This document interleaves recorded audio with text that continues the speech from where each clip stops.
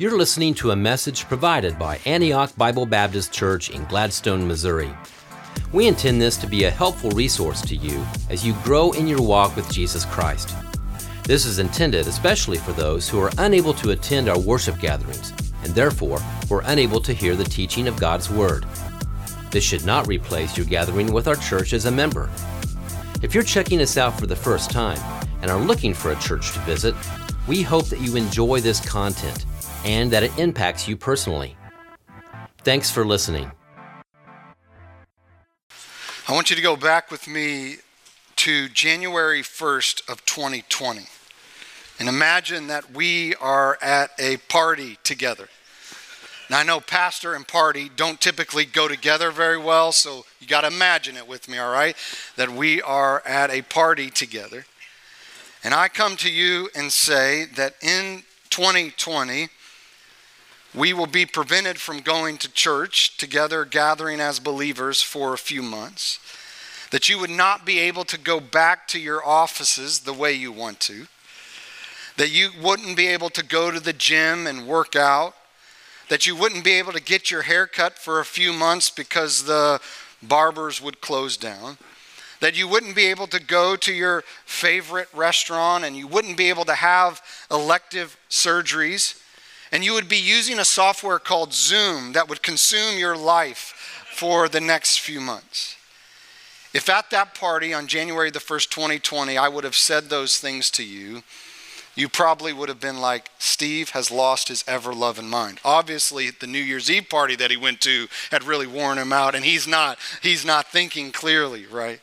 Because some things only make sense when you look back at them. Think about getting married. Before you get married, you know everything about marriage, right? Then you get married and you look back at your premarital counseling and think, that's why the premarital counselor said that, right? But the same thing is true of parenting. Everybody is the greatest parent known to mankind before they have kids. They've read all the books, they've got it figured out, and then you have 4 kids and you look back and it's like, well, I've learned some things along the way, right? I've learned what it means to be a parent. So some things only make sense when we look back at them. Over the next several weeks, specifically as we head to Easter, I want us to take a journey through what is referred to in Scripture as Jesus' farewell discourse. It comes in the section of Scripture where John records the words of Jesus for us in John 13 through John 18. It is known as the farewell discourse of Jesus. Throughout Scripture, you find these farewell discourses. You find that Jacob gave a farewell discourse as he's about to die in Genesis chapter 49. You find Moses does the same thing, and we've been studying the life of Moses as we went through the book of Exodus, but we find that Moses will give a farewell discourse in Deuteronomy chapter 31 through chapter 34. You see, in Jewish culture, it was common for the person who was about to die to be surrounded by his closest friends and family, and they would talk about their concerns with them and about how they would encourage them to move on after they had died. And so when we come to Jesus' farewell discourse, this is what we're coming to. We're coming to a moment where Jesus is about to die. You see, John 13 through John 18 is the last 24 hours of Jesus' life. So we're coming to the end of his life. He's gathered his closest followers, his closest friends together, and he's going to talk to them about where do they go from here. After he's gone, what is life going to look like for them? What should they do? How should they continue to follow Jesus? And so we come to Jesus' farewell discourse in John 13, and we're going to look specifically in our time together over the next several weeks in John 13 through 31 through chapter 16 and verse 33.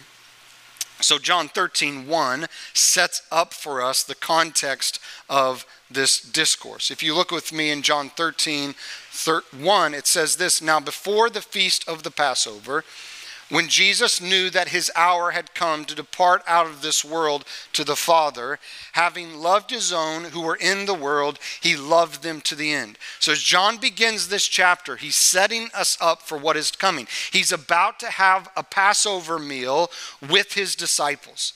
And he knows that his time is about to come where he's going to die on the cross, be buried, and come back to life. And so he's gathered with them for the feast of the Passover. Now, this should take our minds back to the study of Exodus. Remember when the Passover was instituted in the book of Exodus? Because they were in slavery, and the last plague, they applied the blood of the lamb to a doorpost, and they would pass over that night when it would kill all the firstborn children. And so God said, I want you to implement this feast of the Passover. Once a year, I want you to gather, and I want you to remember this. And so Jesus is gathering with his disciples to remember what God had done for the children of Israel. And I love that it says that he loved his own who were in the world, and he loved them to the end. The thing that we love about Jesus is that his love for us is to the end. Say that, Pastor. That it never wears out, it never comes up short. His love for us loves us all the way to the end. I love the way that John words it. And so here's what happens. Jesus gathers with his disciples in an upper room together. This is where the feast of the Passover is happening.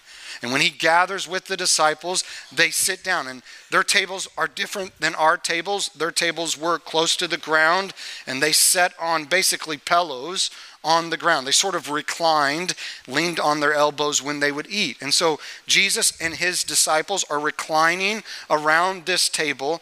And as they begin to eat together, the Bible says that Jesus gets up and he does something that is shocking.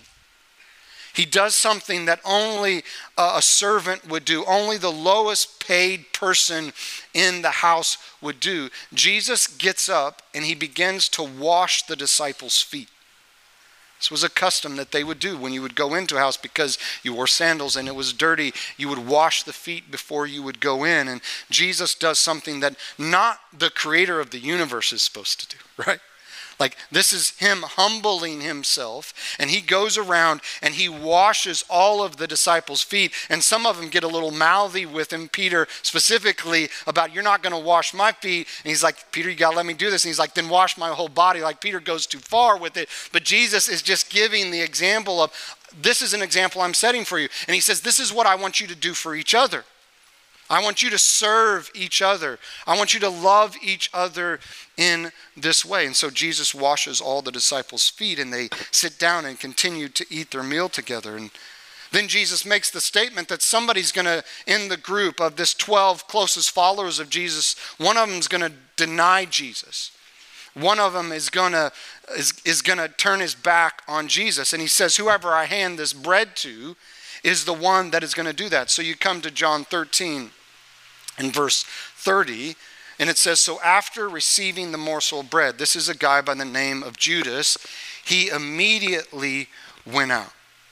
So at that moment, Judas starts Jesus going to the cross, right? At that moment, as he's going to go betray Jesus, and they're going to come find Jesus. This is the moment, this is the 24 hours, right? This is where it starts right here. And it says this, and I love that John gave us some context. He said, and it was night.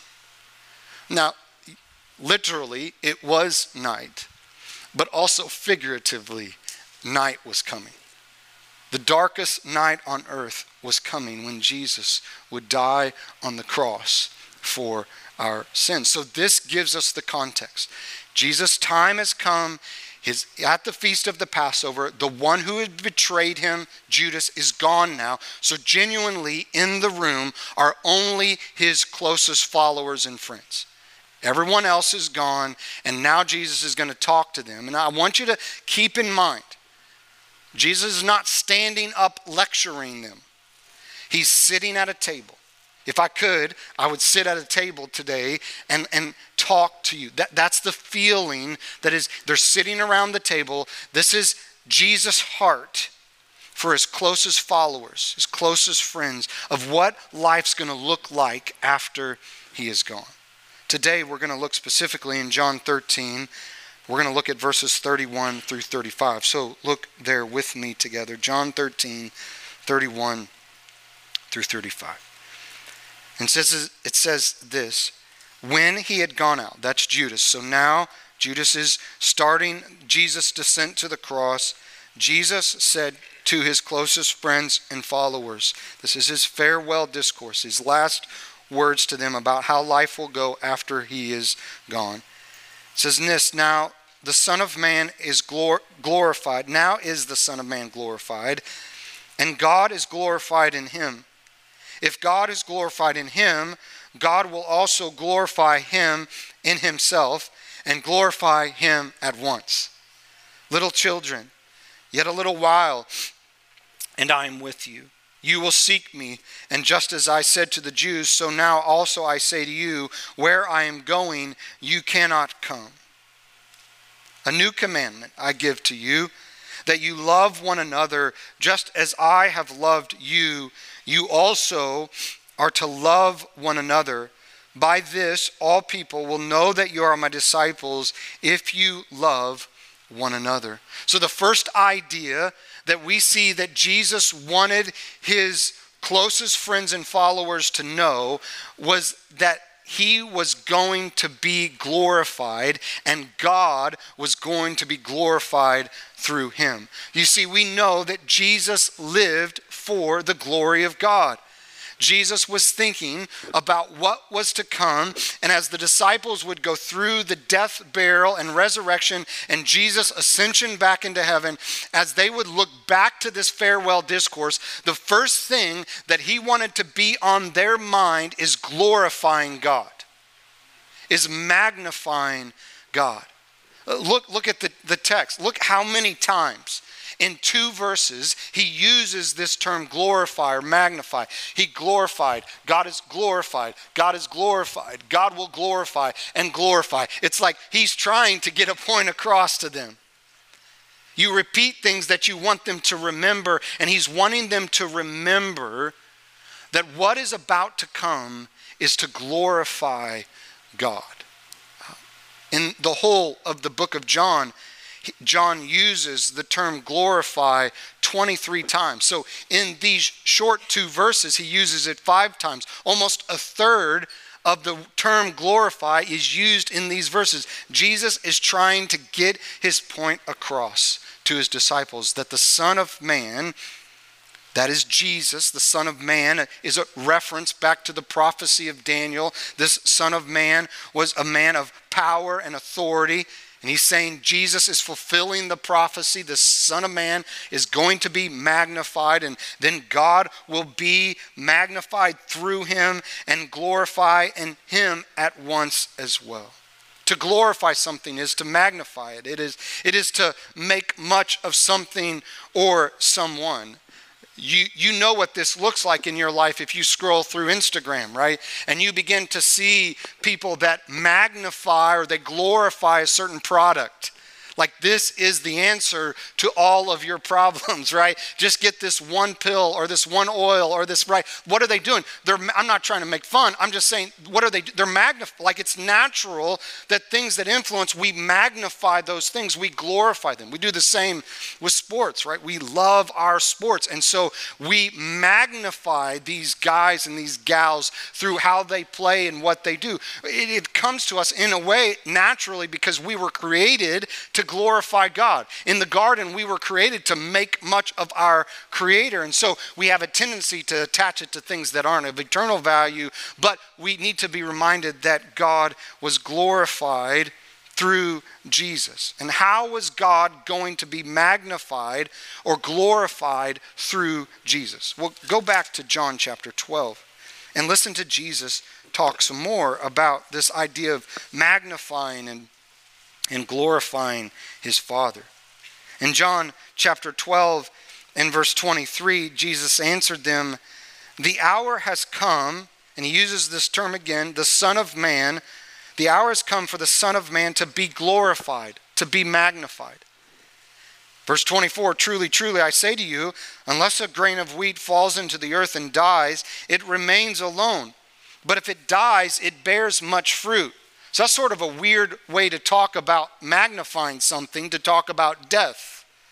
He says in verse 25, whoever loves his life loses it. Again, this doesn't seem like magnification, right? Death doesn't seem like magnification. But he says someone who loses his life will actually gain it. He says whoever loses his life, loves his life will lose it, and whoever hates his life in this world will keep it for eternal life. And if anyone serves me, he must follow me, and where I am, there will my servant be also. If anyone serves me, the Father will honor him. Then listen to verse 27. Jesus says, now my soul is troubled. Why would his soul be troubled if God's going to be glorified through him? If God's going to be magnified through his life, why would his soul be troubled? And what shall I say? Father, save me from this hour. But for this purpose, Jesus says, I have come to this hour. And then he prays this prayer, Father, glorify your name. Why is there such a heaviness with the glorifying of God? What is that heaviness? The cross. Glorifying God is going to come through the cross of Jesus Christ. You see, we love to think of glorifying God by standing on the edge of the Grand Canyon and looking out over the vastness and think, wow, the glory of God. And there's truth in that. We stand on the edge of the ocean and we look out in the endless sea and we glorify God when we see that. We look at that and say, wow, that is magnificent. That's what we like to think about when we think about glorifying God. And yet in this moment, as Jesus is talking to his followers, his closest friends, he's saying the Son of Man is going to be glorified. And it's not going to be glorified by standing out and looking over the vastness of the Grand Canyon. He's going to be glorified by hanging on a cross for your and I's sin. This is how the Son of Man will be glorified, and God will be glorified in the Son of Man. It is seen in the cross of Jesus Christ. When God thinks of glorifying his Son, he thinks of the cross. He thinks of suffering. I wonder how our lives would change if we began to see the suffering that comes in our lives not as God's anger at us, but as God glorifying himself through us. Because as he is going to glorify his Son, he's going to glorify him by putting the wrath that was rightfully ours on him. And so right out of the gate, Jesus gets to glorifying God and himself being glorified. Then look at verse 33. In verse 33, Jesus says, little children. Now, we read that today and think, well, that's sort of a degrading way to talk to grown men, right? Like if it would be weird for me to say today, hey, little children, welcome, right? Like that's a weird thing. So what you have to understand is this is a term of endearment in how Jesus is talking to his disciples. This is a term that he is using that of just love for them. If you have kids or you have a parent who has a nickname for you, that's a term of endearment, right? They use that name as a way to say they love you. They're not just going to call you Steve. They have a special name for you. So the same thing is true here. Jesus is speaking to them from his heart, and he's saying, little children. It's a term of affection. He says, yet a little while and I'm with you, and you will seek me. And just as I said to the Jews, so now also I say to you, where I am going, you cannot come. Over the next 3 chapters, 11 times, Jesus is going to say, where you going? I can't come. I'm leaving you. That's why we know this to be the farewell discourse, is because repeatedly, 11 times, Jesus is going to make statements like this that is saying to them, I just want you to know where I'm going, you cannot come. And so what you're going to find is the disciples are trying to wrap their minds around that. They're trying to be like, what does Jesus mean? Where he's going, we can't go, and all this kind of stuff. Why is he leaving us? And so you're going to see throughout it, you're going to find 5 questions. And Peter will be the initiator of most of these questions because he's good at that. And he's good at asking, like, what do you mean? He'll miss half of it because he's still thinking about what Jesus said when he said, you can't go where I'm going. And so you're going to see this 11 times where Jesus is going to say, listen, where I'm going, you can't come. I'm going to leave you. Why? Because he's preparing them for what is to come after his ascension into heaven. So again, we can look back now and know that the disciples in the moment weren't able to really probably grasp that fully. So he's preparing their hearts for his departure.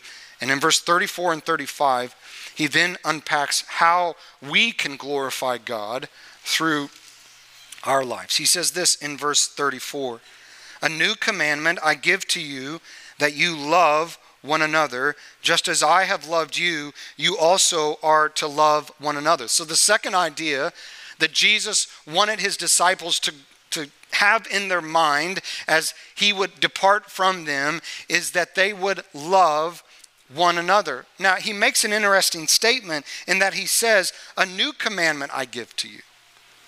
Now, if you know the Old Testament, Leviticus chapter 19 and verse 18, Jesus had already commanded them to love their neighbor. So love wasn't a new command.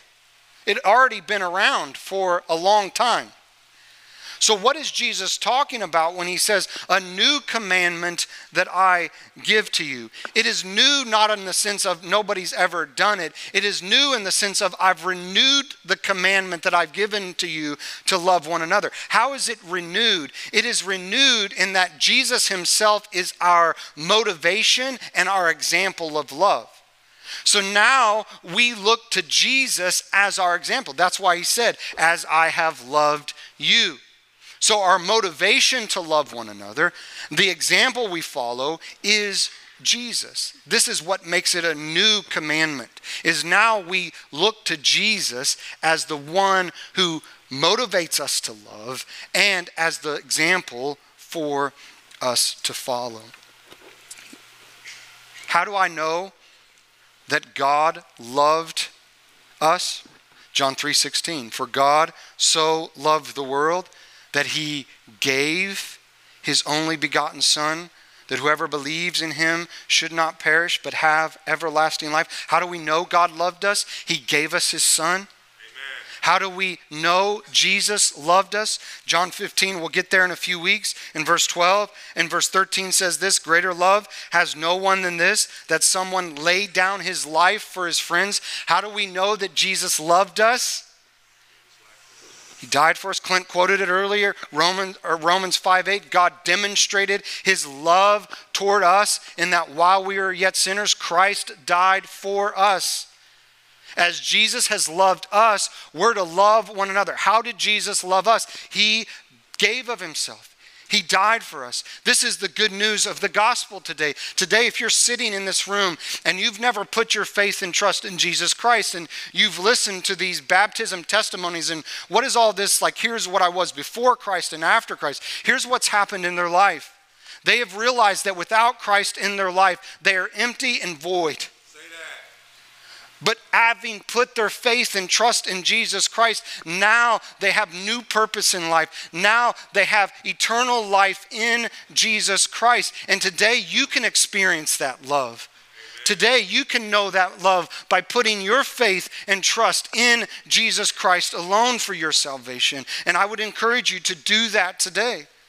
Right where you're sitting, to understand we can't love each other until right, I think, based on these words, we can't love each other right until we have accepted the love of Jesus Christ into our hearts. Because we love motivated by Jesus.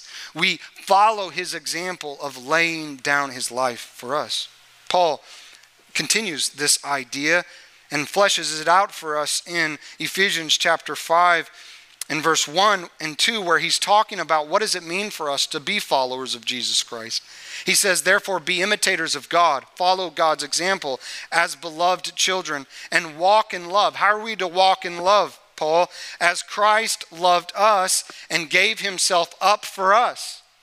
So again, he's tying together love and giving up yourself. love and laying down your life. Paul says, you want to know how to love each other? Lay down your life like Jesus laid down his life for us. He goes on and he talks about how husbands and wives' relationships should work.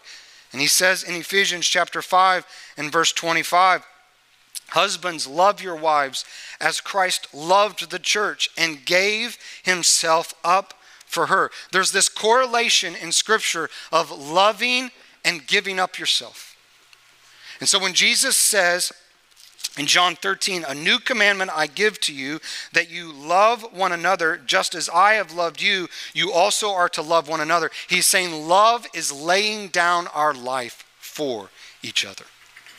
In 1 Corinthians 13, Paul lays out for us what love looks like in the context of a church life. And here's what he says. Love is patient and kind.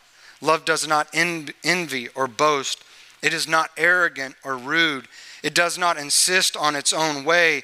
It is not irritable or resentful. It does not rejoice at wrongdoing, but rejoices with the truth. Love bears all things, believes all things, hopes all things, and endures all things. This is love that lays down its life for the other person.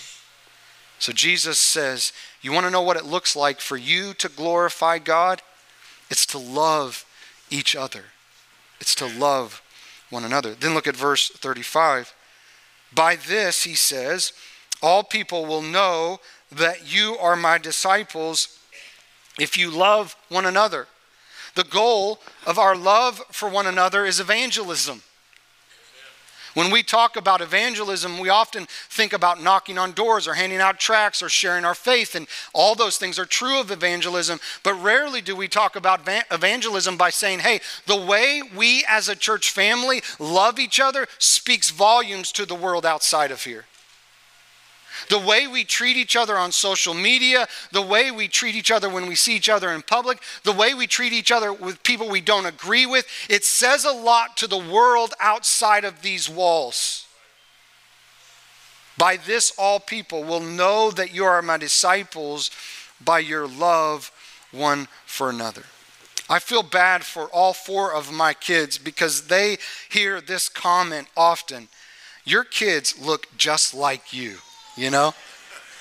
So, and I do feel seriously bad for them that wherever we go, they have to hear, if people are meeting us or whatever, man, your kids look just, it's like, why couldn't they have looked like Ruth, right? It would have been a lot better for their life if they would have looked like my wife, but they get that comment all the time. There's just that family resemblance. If you knew my older brothers and you see them out, always people are like, well, you're a Doss for sure, right? Like there's things that they see in our family that brings that together, that family resemblance.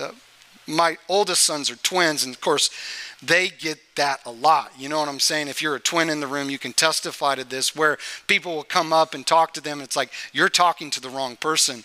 So just the other night, we were at a basketball game. The game was over. We're hanging out in the cafe area, and my son, who doesn't play basketball, we're walking out together, and this grandpa who is there to watch his grandkid play comes up to my son and says, hey, great game tonight, man, you were really good.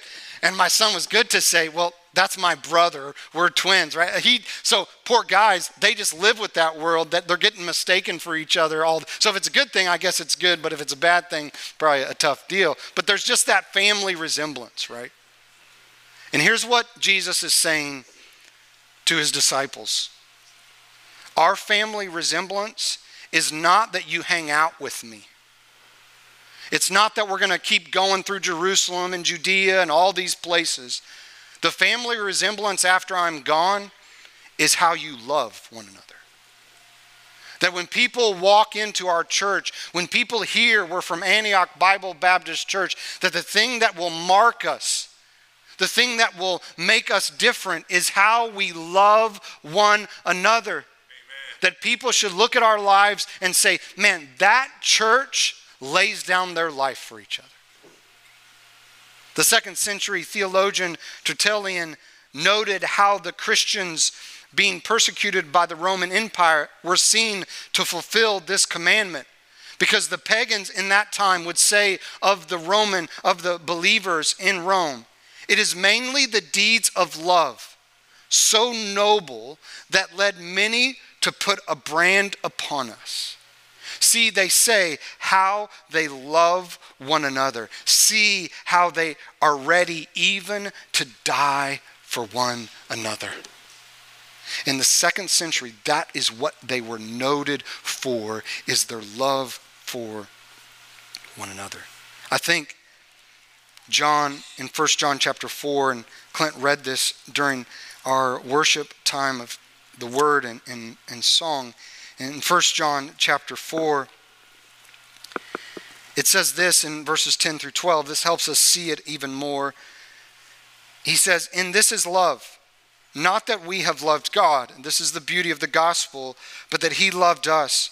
And he sent his son to be the propitiation, the substitute for our sins." God absorbed our just punishment on the cross. "Beloved," then he says, "if God so loved us, we ought also to love one another." So our love for others flows from God's love for us. But listen to what John says. No one has ever seen God. It's like, what does that have to do with the death of Jesus on the cross and his love for us and our love for one another? He says, no one has ever seen God. And then he goes, "But if we love one another, God abides in us, and his love for us is perfected in us." What is he saying? No one has seen God, but you know how they're going to see God? By how we love one another. That's how they're going to see God in this world, is the way that we as believers, as followers of Jesus, love one another. Now, are we to love our enemies? Yes, Jesus is clear on that. But in the context of this farewell discourse, he is talking about the people who's the back of the hedge you're looking at, right? He's talking about these people that are followers of Jesus Christ, that are together and say, we're a part of this church family. How we love each other is an example to the world. It is a way that we show Jesus to the world. So Jesus' initial focus to his friends was the glory of God, the glorifying of God, and love for one another. So as he is thinking about where they are going to go after he dies on the cross, he's buried, and he rises again and ascends to, what does it look like for them? He wants them to glorify God, and he wants them to love one another. So here's my challenge for you. It's really simple today. Simple, but hard to live. The first thing I want to challenge you to do is to live for the glory of God. It's significant, I think, and I believe that he would take the first 2 sentences or the first 2 verses and use glorify so many times. He wanted them to understand what was to come, and that Jesus was going to glorify God, and he was going to be glorified through the cross. And you and I exist for the glory of God. In the early, in the times where they would catechize people that would come to the church, the idea is they would say a question to them and you would repeat it back. It was a way for you to learn the gospel. They would say this, what is the chief end of man? This was the first question. And they would say, the chief end of man is to glorify God and enjoy him forever. This is why you and I exist, for the glory of God. So why don't we live each day for the glory of God? Paul says in 1 Corinthians 10:31, whether you eat or drink, something minimum, whether you eat or drink, do all to the glory of God. Do all to magnify God. So let me challenge you this week. As you parent to the glory of God. As you engage in entertainment this week, enjoy that entertainment to the glory of God. As you work this week, work to the glory of God. As you go to school this week and you do your schoolwork to the glory of God. As you rest this week, rest to the glory of God. As you play this week, play to the glory of God. As you suffer this week, suffer to the glory of God. Live each day, church, to glorify God, to magnify God. Then, pretty self-explanatory from the text, I would encourage you to love each other. To lay down your life for each other. It's easier said than done, isn't it? We live in a world that talks a lot about this idea of self-love. And in many ways, I get the heart behind what they're saying. But one thing that I struggle with in my heart is I really love myself too much. It's not that I need to love myself more.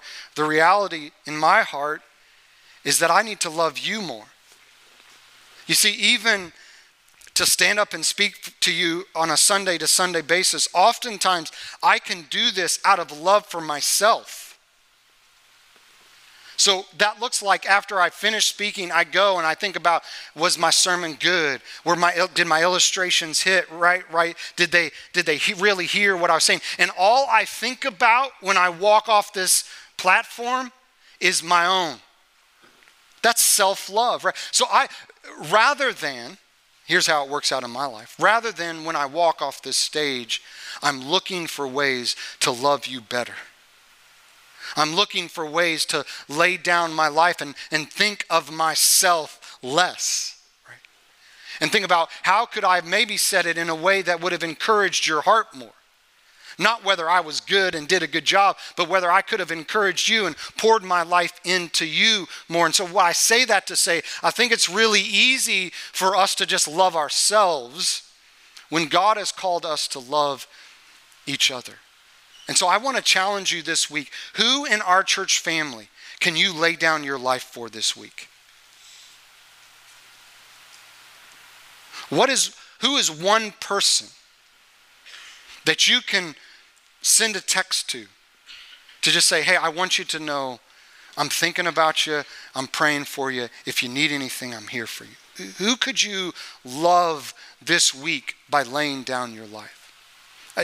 Yesterday we had our men's breakfast, and at our men's breakfast we typically do a Bible study in regard. This year we're going through it's called Faith Driven Entrepreneur. It's a video series, and it's neat to see these entrepreneurs that are starting businesses and how they're doing it to honor and glorify God.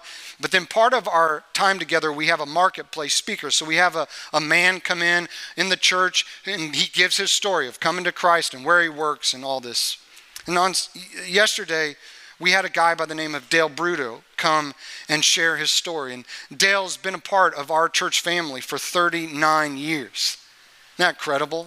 That's a long time to be a part of a church family.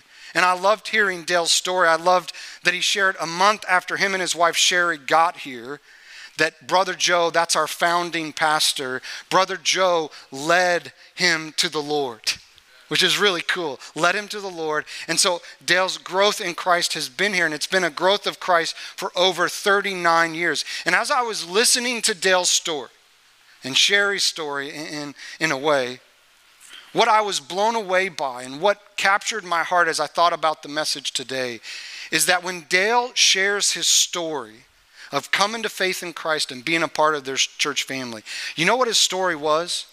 Loving other people. The thing that drew him to Antioch was that people loved him, but what's kept him at Antioch was that he's loving other people. He says, most of people know me, not because of Dale, but they know his wife Sherry, who's, if you've had a baby at Antioch over the last 39 years, she's probably held your baby in the nursery. And Dale works in our Cubbies ministry. His name was even mentioned in one of the baptism testimonies. But what has kept Dale and Sherry engaged at Antioch? It isn't that they've come to be loved. It's come that they've loved others, that they've died to themselves, that they've poured out their life here. In church, it's really dangerous for us to make this all about us, consuming can you give to me, rather than the people that you're sitting around, seeing them as people that God has put in your life to love, that God has put in your life to lay your life down for. And so I want to challenge us as a church, as members of Antioch Bible Baptist Church, as a family, that as we would move into the week ahead, that we would love each other. If you feel disconnected at Antioch,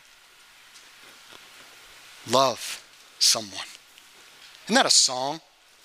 I gotta love someone. Is that help me, Clint, man? Is that a song? It is a song. Yeah, thanks. I was thinking about that. I started humming it earlier today when I was thinking about it this morning.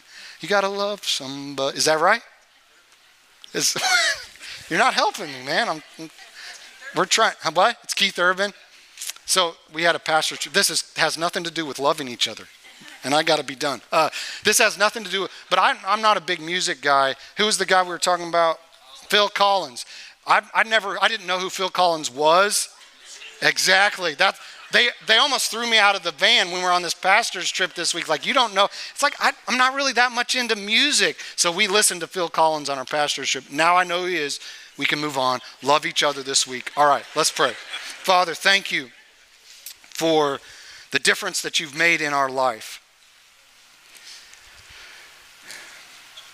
We are in this room because you glorified your Father through your death on the cross. The only reason we are in this room is because of that. And so we are grateful that you were willing to glorify your Father through going to the cross for our sins. And we praise you today for that. I ask, Lord, that you would help us as your church to love each other because of your love for us. May that be the motivation. May it not be our political views. May it not be our financial statuses. May it not be any of those things. But may our love for each other be because you have first loved us. And I pray that the members of our church would love each other really well. And that the thing that would mark our family is our love for one another. And in doing that, that you would be magnified, that you would be made much of. In Jesus' name, amen. Thank you for listening. You're always welcome at Antioch. If you desire more information, please go to AntiochBBC.org. That's AntiochBBC.org. God's best to you.